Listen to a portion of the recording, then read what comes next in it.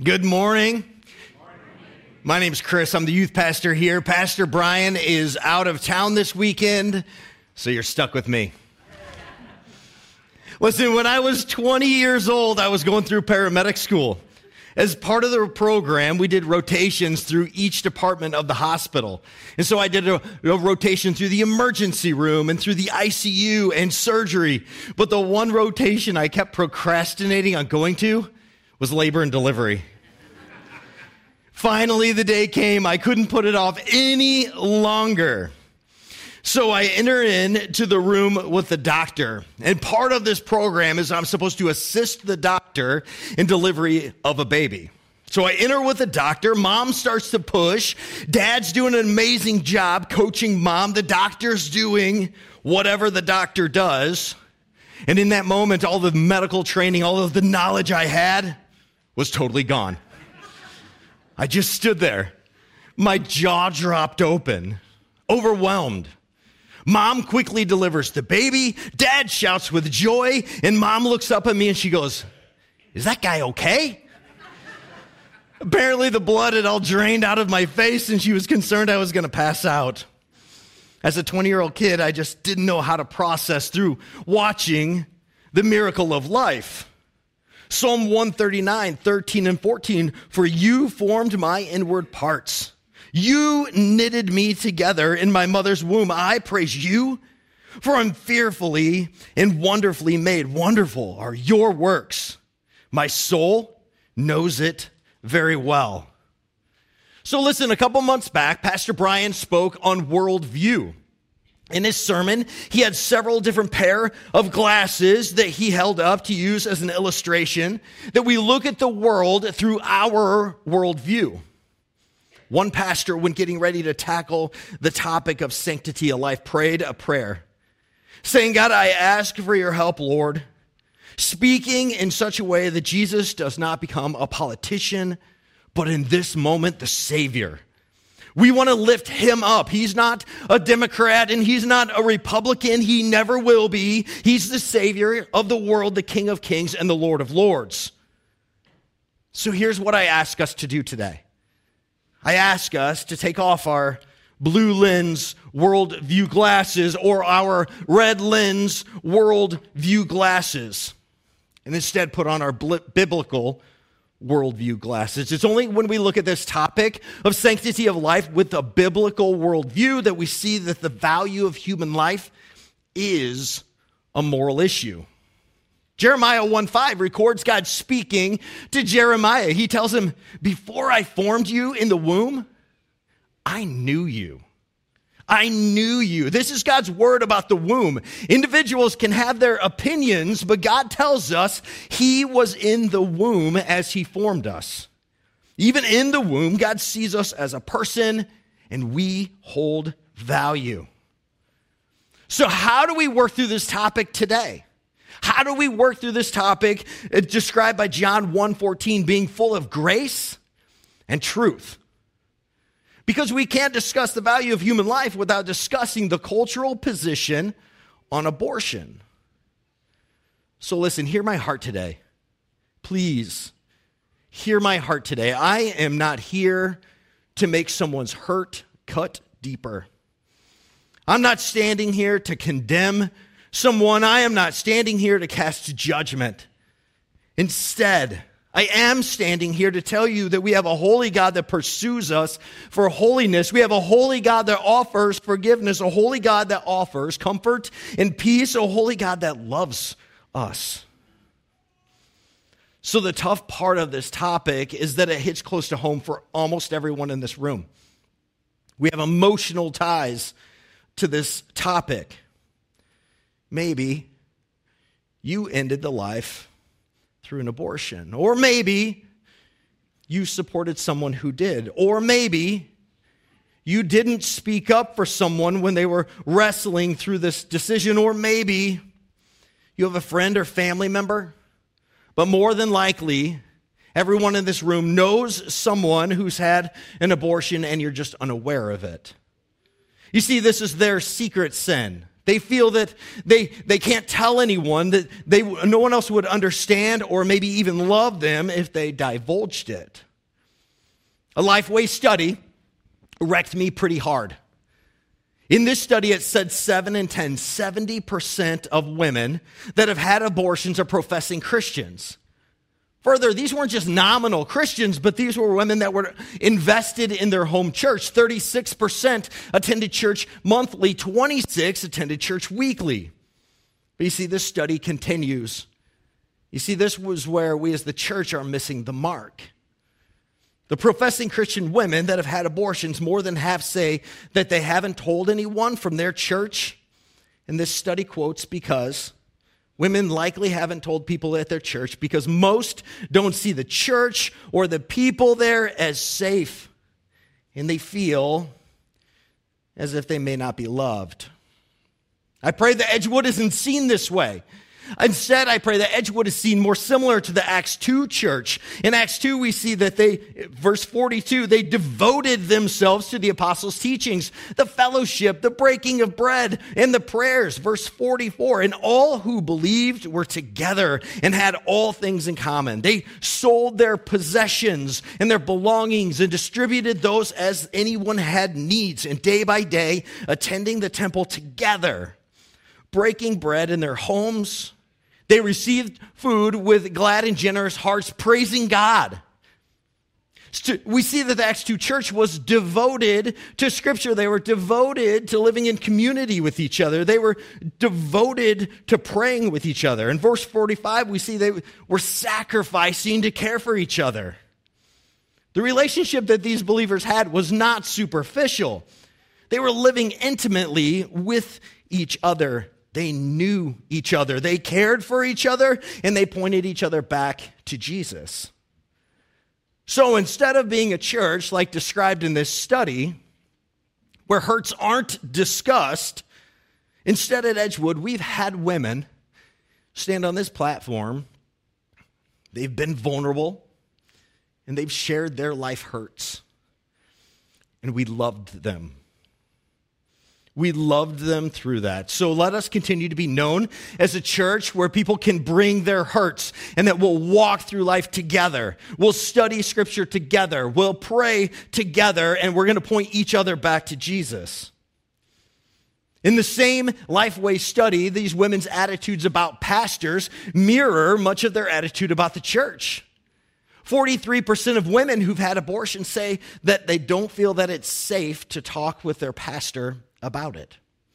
Here's the one that really got me. 49% of these women say that pastors' teachings on forgiveness doesn't seem to apply to terminated pregnancies. So please hear me. If this is you today, if you feel as if the pastor's teachings on forgiveness does not apply to past terminated pregnancies, let it be heard from this platform. You are loved. There is forgiveness, and you are not alone. Psalm 86:5, for you, O Lord, are good and forgiving, abounding in steadfast love for all who call upon you. See, as we talk about the value of human life, regardless of where you are today, regardless of what you've done, regardless of where you've been and what sins you've committed, you are valued by the God of the universe. And so I imagine if God were here today, what he would say, telling you, listen, I created you. From the dust of the earth, I formed you. And then I did something for you that I didn't do for anything else in creation because I breathed my breath into you. I created you in my image. Listen, I imagine God here today telling you, at the moment of creation, I knew you. At the moment of creation, I knew you. I knew the count of every hair on your head. I wove you together. I gave you your personality. I gave you your gifts and your abilities. At the moment of creation, I knew you. I knew the amazing things that you would accomplish, and I also knew the sins you would commit. Listen, nothing you've ever done has caught me off guard or surprised me because I know you. You see, I think we sit here and we know the condition of our hearts. We know like the deep crevices of the sinfulness of our hearts, our desires. And from that we say, man, there's no way that God could love me. There's no way that God could forgive me. There's no way that God could be for me. And yet, Zephaniah 3:17 says, the Lord our God is in your midst, a mighty one who will save. He will rejoice over you with gladness. He will quiet you by his love. He will exult over you with loud singing. Listen, God, knowing all of this about you in Genesis, when he looked at all of creation, he says, it's very good. God wasn't just content, but he was pleased with knowing you. Your life has value. To the God that holds it all together. Your value to God isn't based, though, on your actions. Your value to God is based on the position of you being created in his image. Can I say something really hard, though? As loving as what I can. Because just as you and I are made in the image of God and hold immense value to God, so do the more than 630,000 babies whose lives were intentionally ended in 2020. Their lives have value. They were also made in the image of God.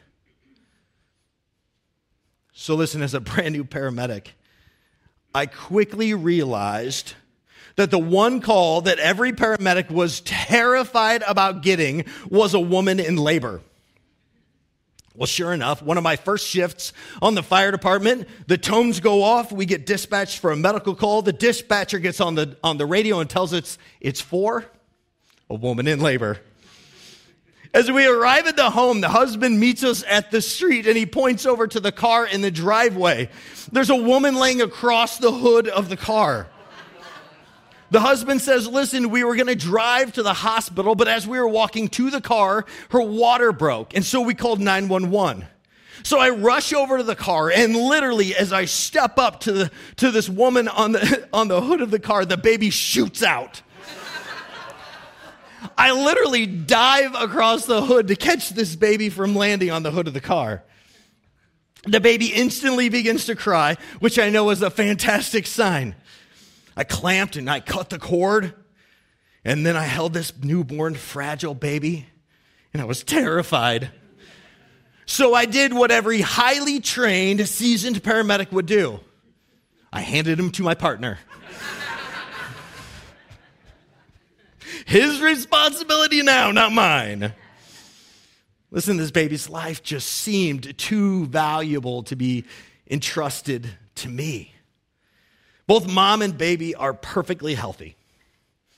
Listen, there's many reasons to celebrate what's going on in the pro-life movement right now, but another article is calling Gen Z, our current 11 to 26-year-olds, the pro-choice generation. 46% of Gen Z women believing that abortion should be legal in all cases. 24% of Gen Z men agree. Listen, this is the age of our current students in our student ministry. These are the pressures that they're under to conform to. A couple months ago, our high school student ministry growth group joined with Pastor Ed's Second Winders growth group. It was an amazing time. Bridging the generations in our church is something that we love to do. So we have high school students scattered at tables with Pastor Ed's Second Winders growth group.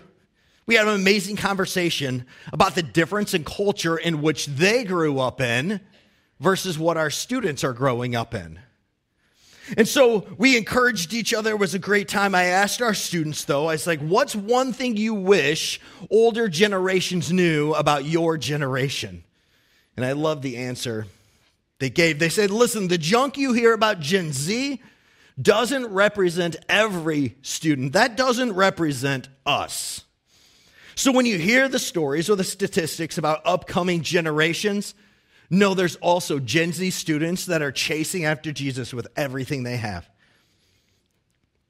We also found some common ground with the second winders that the good old days weren't necessarily as great as what we'd like to remember.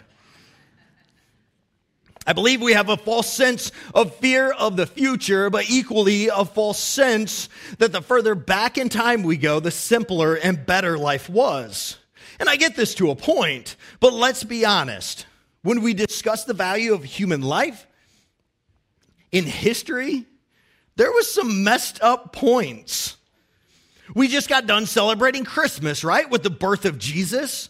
But in the midst of the celebration, we tend to stop short of one of the darker points in human history. So let's continue the story. Matthew 2 tells us the wise men, they find Jesus. They bring their gifts of gold and frankincense and myrrh. But you see, Herod had something more sinister planned. He was worried about this new king that was born and the prophecy that came behind it. And Herod, in an attempt to protect his throne, Matthew 2:16, sent and killed all the male children in Bethlehem and in all of that region who were 2 years old or under. Another example of the false sense of the good old days in terms of value of human life, we see the Romans. You see, they saw nothing morally wrong with abandoning newborns in dung heaps or in the garbage dumps of the cities if they didn't want them or they didn't think they would be beneficial to them. In Exodus, we see Pharaoh was concerned that the number of Israelites was becoming too powerful in number. Exodus 1:22, then Pharaoh commanded that all his people throw into the Nile every Hebrew boy that was born. So look, the good old days and wishing we were back there, the good old days weren't so great. You see, the problem is in all of these circumstances is that culturally they have taken God out of the womb. Now, when I say they've taken God out of the womb, I don't mean physically taken him out of the womb. But what I do mean is that culturally they don't view God as the creator. They don't view God as the one weaving this baby together. They didn't view this baby as having worth because it was made in the image of God. If you take God out of the womb, the only value that is placed on human life is the selfish desire of what can this baby do for me? See, the Christian idea that each individual person has worth because they're created by God was foreign to the lies of these pagan societies. Here, it was the state or the tribe or the king was the one who placed worth on that baby. And it was based on what the baby would eventually be able to do for them. So in essence, today, you have value. You have value because you're made in the image of God, but the world tells us you only have value if you can do something for me. Jeremiah chapter 1 shows us that we can't rightfully take God out of the womb. Jeremiah chapter 1, verse 4, now the word of the Lord came to me saying, before I formed you in the womb, I knew you. Before you were born, I consecrated you. I appointed you a prophet to the nations. Then I said, Lord God, behold, I did not know how to speak, for I'm only a youth. But the Lord said to me, do not say I'm only a youth. For to all to whom I send you, you shall go. And whatever I command you, you shall speak. Listen, at this moment, Jeremiah is being called out as a prophet. He's being called to speak on behalf of God. And God revealed a few things to Jeremiah. One of them was God told Jeremiah what his purpose was. God declared, listen, this is no mistake. This is no plan B. Listen, although it seemed like a surprise to Jeremiah that he was being set apart as a prophet, this was no surprise to God. God declared that he was with Jeremiah in the womb, that was God who formed Jeremiah. The word formed is this Hebrew word that describes the creative work of a potter as he molds and shapes a piece of clay. It means, I love this, it means to squeeze into a predetermined shape. It's also the word found in Genesis 2:7, where we read the Lord God formed the man from the dust of the ground. So just as God purposefully formed Adam from the dust of the earth, so too God still does his creative work. Now it's in the womb. Listen, if God formed Jeremiah, then God created Jeremiah exactly as he is for the exact task that God's calling him to. God told Jeremiah that he knew him even before he was in the womb. The original intent of this word isn't this just like, oh, that's Jeremiah, but it's a knowing of Jeremiah. It was intimate and conveyed a close personal relationship. Not only was God in the womb weaving Jeremiah together, but God created him with intention, with purpose, because he knew him. Now, as the youth pastor, this is where I get to brag a little. Because Jeremiah's all like, sorry, God, you got the wrong guy. I'm just a youth. We see again that God loves to use teenagers. It's estimated that Jeremiah was maybe 20 years old when God put this call on his life. One thing I love about student ministry is the crazy things that students are willing to do when God grabs a hold of their hearts. 2 weeks ago, in youth group, our student band was leading music, and I just stopped for a moment. And I looked around, there was over 70 students there worshiping God through song. These individual students, God wove them together. God created them for a purpose. I wonder what the calling is that God placed on their lives.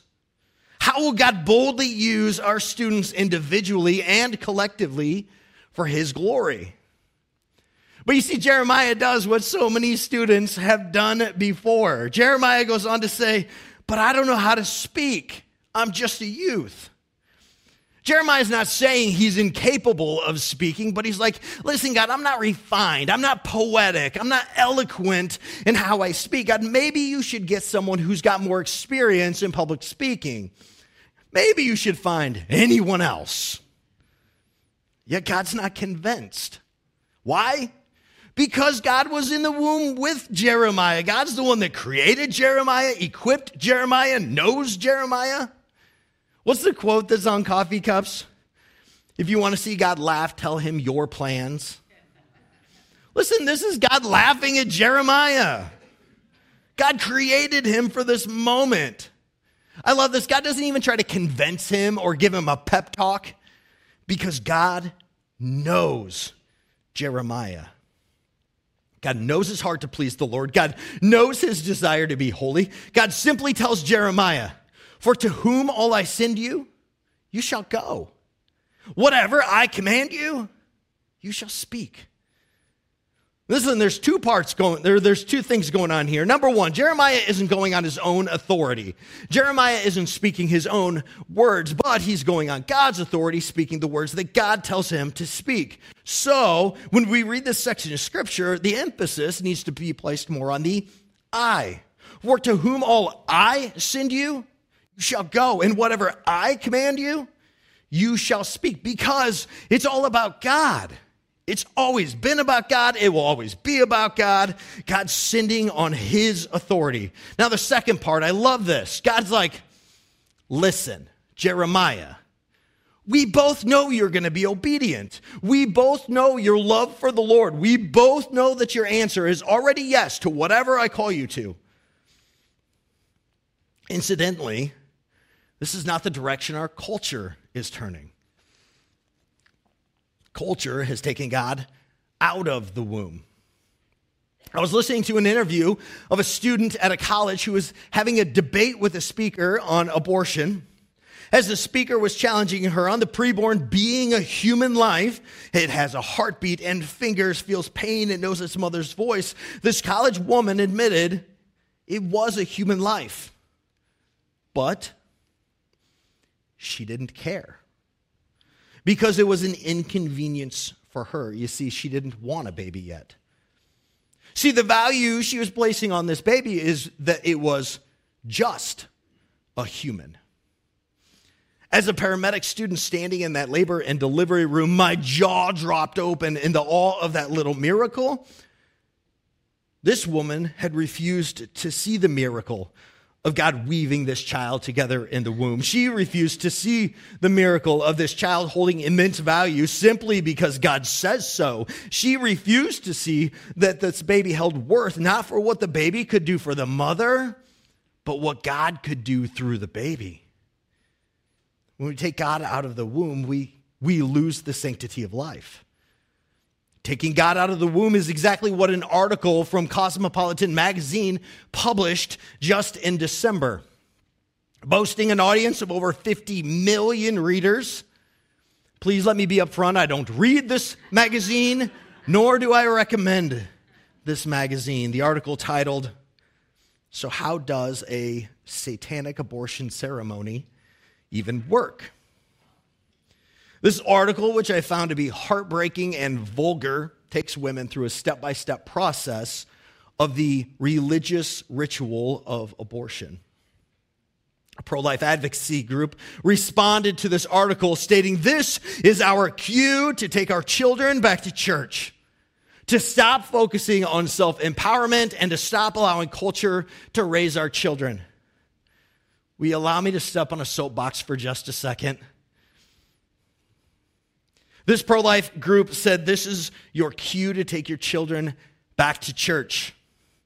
Listen, I love what I get to do in the position of the youth pastor. I love where God has me. I love that I get to walk through life with your students and to speak truth over your students. But this is not your cue to take your children back to church. This is your cue to raise your children up in the way of the Lord. Part of that is assuring your kids are gathering weekly to worship and grow deeper in their relationship with God. It's the calling on your life as their parents to show them Jesus. Deuteronomy 6:5-7. "You shall love the Lord your God with all of your heart, with all your soul, with all of your might. And these words that I command to you shall be on your heart. You shall teach them diligently to your children. And talk of them while you sit in your house, while you walk by the way, when you lie down and when you rise." Liesl Parks oversees the nursery. Becca Rollins oversees our preschool. Miss Sheila with our kids ministry. Myself with student ministry. We love that we get to teach your kids, that we get to teach your students about Jesus. But we're also here because we want to equip you. We want to partner with you to raise your kids up in the way of the Lord. Now, as I was prepping this sermon, I'll be honest, it got really heavy. I got a little overwhelmed, really, with the darkness of it all. Culturally, how did we get to the point that this is acceptable? How did we get to the point that a mainline magazine is publishing an article on satanic abortion ceremonies and barely an eye is blinked in opposition? And yet, I was reminded that we are sinful, broken, rebellious people in a sinful, broken world. I mean, why would we expect sinful people to do anything but sin? Our high school students are spending the year studying through the book of Romans. Just a few weeks ago, I got to teach on Romans chapter 6, and Paul shares the amazing news of the gospel. Verse 17, "But thanks be to God, that you who were once slaves of sin have become obedient to the heart to the standard of teaching to which you were committed, and having been set free from sin, have become slaves of righteousness." The unconverted heart can do nothing but sin. They're bound to sin, slaves to sin. But the genuinely converted, born-again believer, we're no longer slaves of sin, but instead we're committed to chase after Jesus. We're committed to the standard of teaching that Jesus gave. The thing is, as believers, we should look different than the rest of the world. We're no longer bound by the shackles of sin. We have found freedom in Christ. So listen, with all of this said, what should the church's response be?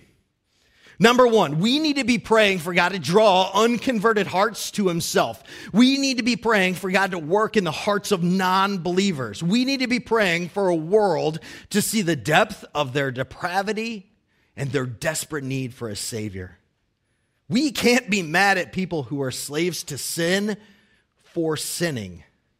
Although we have God's moral law written on our hearts, slaves to sin can do nothing but sin. Specifically, how can we be mad at people who sin if you and I, being free from the chains of sin, are sharing the gospel with them?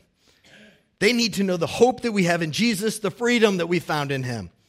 Number two, if we as the church rightfully take the stance that we are for the lives of the preborn, because they have value, because they're made in the image of God, then we must say the same about someone who's not a Christian yet. That they have value because they're made in the image of God, so we need to be for them. And what about the person who holds a different religious belief than you?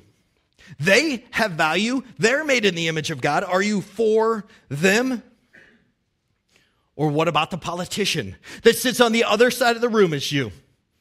They're made in the image of God. They have worth. Are you for them? I mean, are you actually praying for them, looking for opportunities to share the gospel with them? And I don't mean yelling at the TV, telling them that y'all need Jesus. Are you actually for them? An article from the Christian Post challenges us on the church's response. Unlike us, the early Christians didn't have the opportunity to write their legislators, blow up Twitter and Facebook. Thankfully, we do. But more importantly, the first Christians showed the cruel, inhumane world around them a picture of selfless, sacrificial love. And they did this day after day as they went to wherever they could find these discarded babies, and they took them into their homes and they loved them. The result was that over time, a ruthless society noticed the Christians quietly living out their faith, an authentic faith, and human life slowly began to gain value. Listen, changing the culture started with Christians doing what Christians do. And Edgewood is full of families that are fostering and adopting and serving with safe families, grandparents that are raising their grandkids, aunts and uncles that are stepping in to fill a gap, people serving with pregnancy resources. Edgewood is full of Christians doing what Christians do. But I found myself a couple years ago surrounded only by people that looked like me, that thought like me, that held the same values as me. And we would sit in our little circles and we would discuss how messed up the world was. But what was I actually doing? And so I began to be intentional about making friends that looked or thought differently than myself. If changing the culture starts with Christians doing what Christians do, then I need to be in a place where I can point people that don't know Jesus back to Jesus. Number 3, I believe in our culture anyway, Christians are definitely known for what we are against. But what if we were known for what we are for? What if when people looked at our lives, they saw a changed life? They saw a life that looked so different from the rest of the world. What if they looked at your life and saw, like in the early Roman Empire, that the church not only saw value, but was willing to sacrifice for what they knew was morally right? So as Christians, what should we look like? What is it that we are for? Romans 12 gives us a huge list, and just a few of them is that we should have a genuine love, a hatred for evil, a steadfast in what's good. We should be joyful in hope, patient in tribulation, constant in prayer, generous, blessing our enemies, harmonious, associating with the lowly, peaceful, and that list continues. What if we were known for what the church was for? I mean, when somebody walks into Edgewood, do you think this is how they would describe us? I think in a lot of ways the answer is yes. But I just wonder if we could be better. Number 4, personal holiness. In Kevin DeYoung's book, The Hole in Our Holiness, he makes a statement about how much the church actually looks like the world. He says, we don't have the eyes to see how much the world has squeezed us into its mold. He goes further to say, if we could transport Christians from almost any other century to any of today's Christian countries in the West, I believe what would surprise them the most is how at home Christians are with certain sins. You see, they don't shock us anymore. They don't upset us. They don't offend our conscience. Since God was in the womb with us, God's the one that created us. God's the one that equipped us. He knows us. He's the one that called us. He's the one that saved us. The same God also calls us to be holy. So do our lives look set apart? Do we look more like Jesus, or do we look more like the world? As believers, our lives hold value for who God calls us. And God calls us many things. He calls us a new creation, a child of God, adopted, justified, redeemed, an heir, chosen, righteous, and He calls us to be holy as He is holy. See, if our redeemed lives have value, then we need to be passionately chasing after the God who calls us. Let me be quick to say, though, I am not talking about a works-based salvation. But what I'm talking about is that as we fall deeper in love with the gospel, it drives us further to want to please God. His loving kindness is what brings us to repentance. We know our sin grieves God, and so we choose to flee from it. So what should our response to the God of Jeremiah, the God that knew us before the womb, that was with us as He wove us together in the womb, that created us, equipped us, gave us a purpose, knows us, called us to obedience? What should be our personal response? Number one, pray for eternities to be changed.